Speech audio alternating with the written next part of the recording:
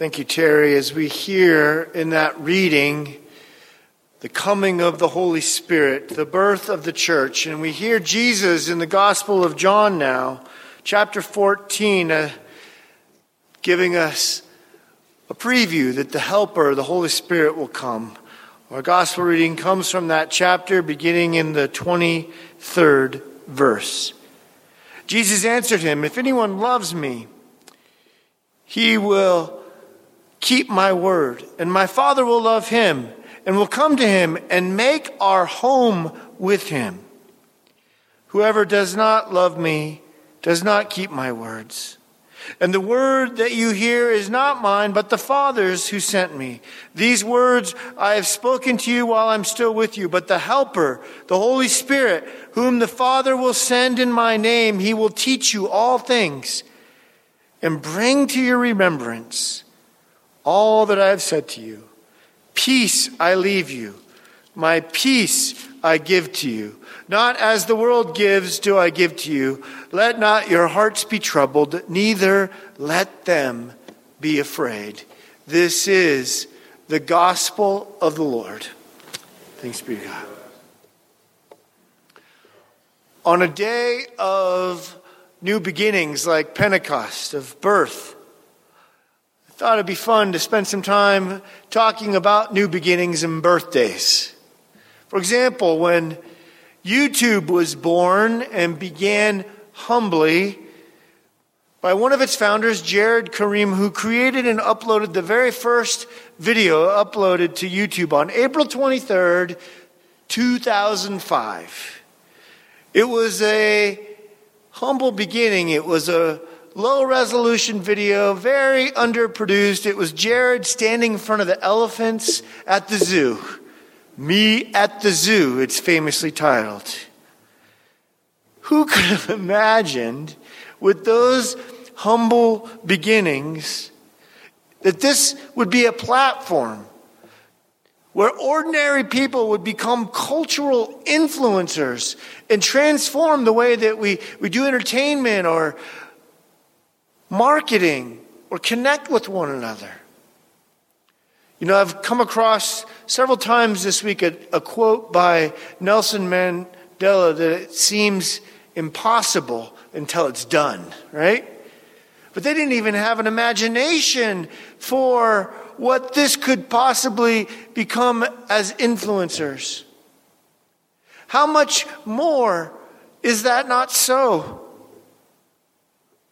for this small band of men and women 2,000 years ago? I mean, who but God would have had an imagination that this small band of men and women would be used by God to transform the next 2 millennia?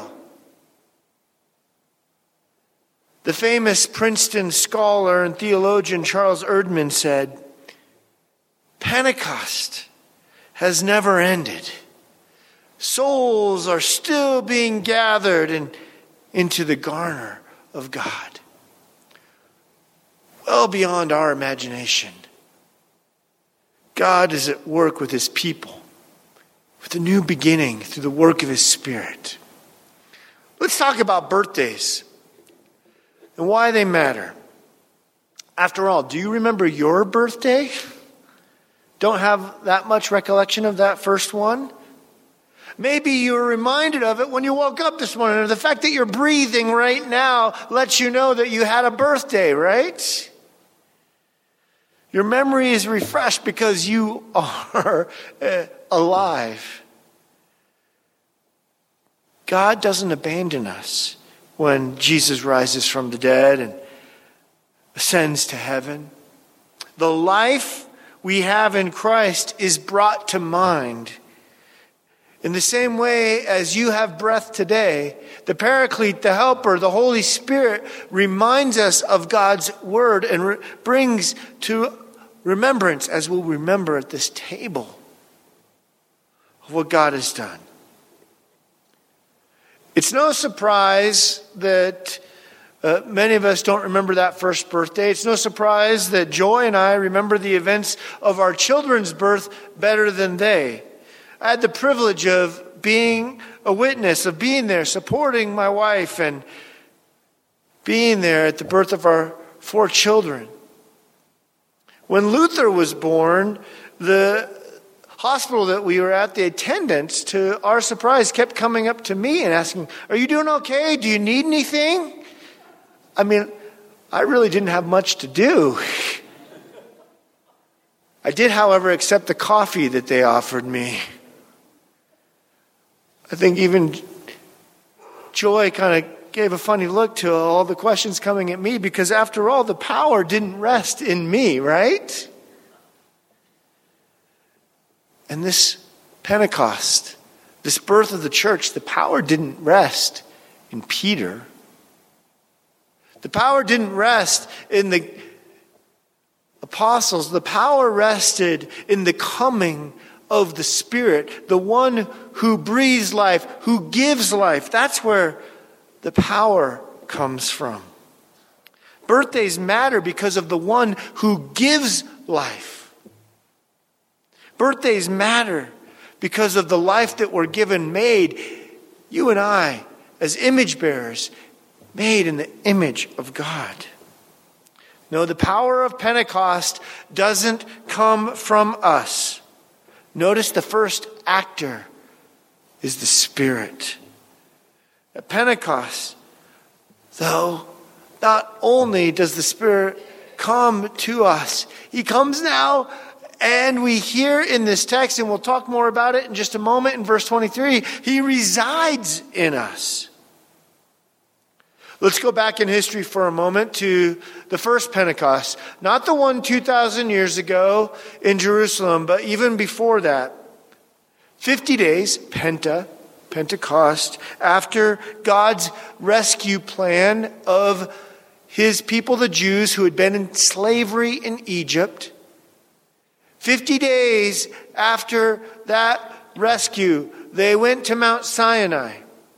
And there they received the Word of God. And so a celebration was established to celebrate the reception of God's Word those 50 days later, called Pentecost.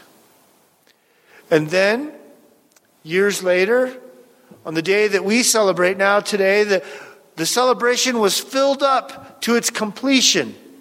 For 50 days after God's rescue plan was complete, 50 days after the resurrection,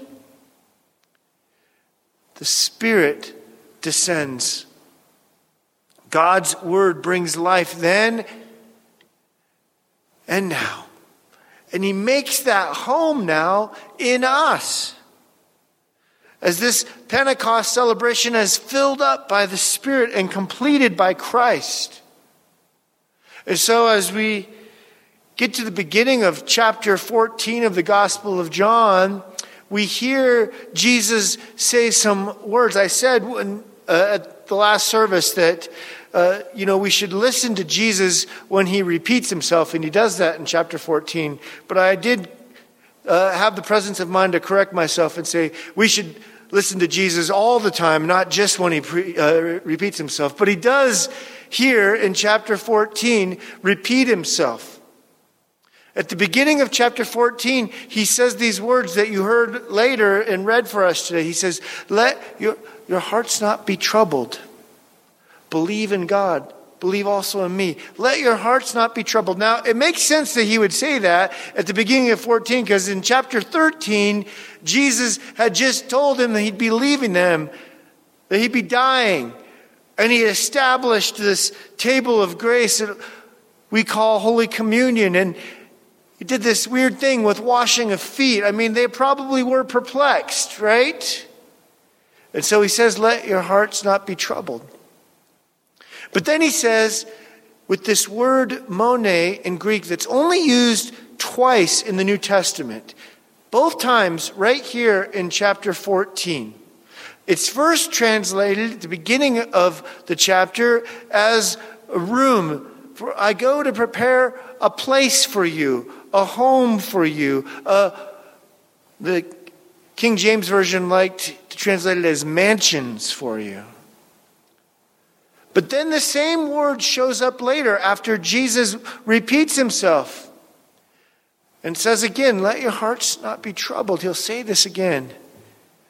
Because he's making a home. That same word, home, is now translated as home. The home for what? The home in verse 23 for the Father, Son, and now the Spirit. What does all this mean? Jesus is helping his disciples then, and us, we, his disciples now, know that we have a future and a hope. That Jesus goes and prepares a place for us. In my Father's house, there are many rooms. He has prepared this place for us. He is the way to get there. He prepares our future. He holds our future. And nothing that happens in between now and then will get in the way of that because of the power of God, the promise of God, the power of the Spirit. And so we have a future, you and I, that can't be thwarted by the broken world that we live in. But there's a second promise here in this text. Because not only do we have a future hope, but what we discover is that we have hope now, that he makes his home in us, not just in the future, but now. The Father, Son, and Spirit reside in us and make home in us now. Because he's prepared a home in the future, the eschaton, the end times, we can have hope for the future no matter what we face.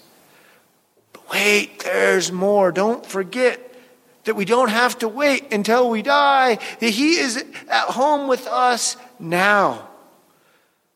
The home of the Father and the Son in you. In this broken world, and whatever we may face, we know we won't be alone because God himself makes home in you. As lonely as we sometimes feel, as hard and on an island as we sometimes feel we are, God says, I make my home in you. All those in Christ. In this broken world, when bad things happen, and they happen all the time, we know we have a future. The eschaton, the end, the future is secure. And the realized eschaton, the now, he is with us. When he makes his home in us, his fruit emerges. The fruit of the Spirit, love, joy, peace, patience, kindness, gentleness, self-control. And as that fruit takes root in us, as he makes his home in us, we become influencers to the world like we never imagined. The world right next door to us, the world in our homes, we become his influencers. You know, later in verse 30, Jesus says that the ruler of this world, the accuser, the Satan, is not more powerful than Jesus. I like how a group of Lutheran pastors got together and were translating this text. And I like how they translated what Jesus said there. They put it this way, that Jesus said, he, talking about the accuser, he's got nothing on me. And guess what, friends? If Jesus, the Father, Son, and Holy Spirit is making his home in you, then the accuser has got nothing on you. When the accuser attacks, and man, it happens to me all the time, and we hear I fall so short, the accuser attacks, he attacks to take us away from this place of God's transformation. And we believe the lie that we're not loved, or that God's not with us. And so the accuser attacks, and it leads us to shame and doubt. But when the Spirit comes, and he convicts, he faces the truth in our lives, what does the Spirit do? He doesn't lead us from there to shame and doubt. he takes us to the table of God's grace. The conviction of our hearts by the Spirit brings us into the Word and brings us into the promise of what God has done for us. Martin Luther said in his Heidelberg Disputation, the law says do this, and it's never done. The law's thirst is unquenchable, but the gospel in turn draws out belief in what's already been accomplished. And this accomplishment is done by the one true God who has prepared a future and has made his home now in you. Yes, indeed, that accuser, he's got nothing on you. Nothing on you. The power of the Spirit has made his home in you. Let him do what he promised and remind you every day that you are an image bearer of the one true God. And you are not alone. Listen to those words that Jesus repeats. Let your hearts not be troubled. Let his fruit be the influence of your life and mine for his glory. Who cares if people think you're crazy? I mean, they thought Peter was drunk, right? He had to say, no, it's 9 a.m. We can boldly proclaim his word and let his Spirit do the work in us. And even though there are those in the church's name who have taken the Lord's name in vain and done evil in his sight and failed to live out of this fruit of the Spirit, God, nevertheless, despite our own frailty, through his people, the church, have through the ages worked for the good. Recently, I've shared some of those, the way that he has worked in to bring about education and truth. The time of Luther, as the way that he speaks to the truth of neither Jew nor Greek. So you hear all of those different nations' voices heard on Pentecost. One people under God, neither male nor female. Personhood from God, image bearers of God. And not only does he do that here, but even more so, he has that future hope that he is speaking through you to share this good news of the gospel. You know, Jesus' peace, this peace that he leaves, this shalom, is greater than that of the world. As one commentator put it, it doesn't mean simply the absence of trouble. It means everything which makes for our highest good. The peace that the world gives is a peace of escape. But the peace which comes just from the avoidance of trouble or refusing to face things. The Spirit doesn't do that. The peace which Jesus offers is the peace deals with what is. He deals with it. He's accomplished. It's independent of external circumstances and dependent on what Jesus has done. And so, like the days of old, God's rescue plan today, as we'll remember it at this table, is complete. He has completed this good work. It is Pentecost. The church is born. It's not done. The Trinity, the Father, Son, and Holy Spirit, of whom we'll talk more of next week on Trinity Sunday, is making his home in us. The accuser has nothing on him, and because of that, he's got nothing on you. You are a new creation. The Spirit's power will be the fruit of your influence, greater than anything you could have ever imagined. So hear these words of Jesus one more time. Peace I leave you. My peace I give to you. Not as the world gives do I give to you. Let not your hearts be troubled, neither let them be afraid. Amen.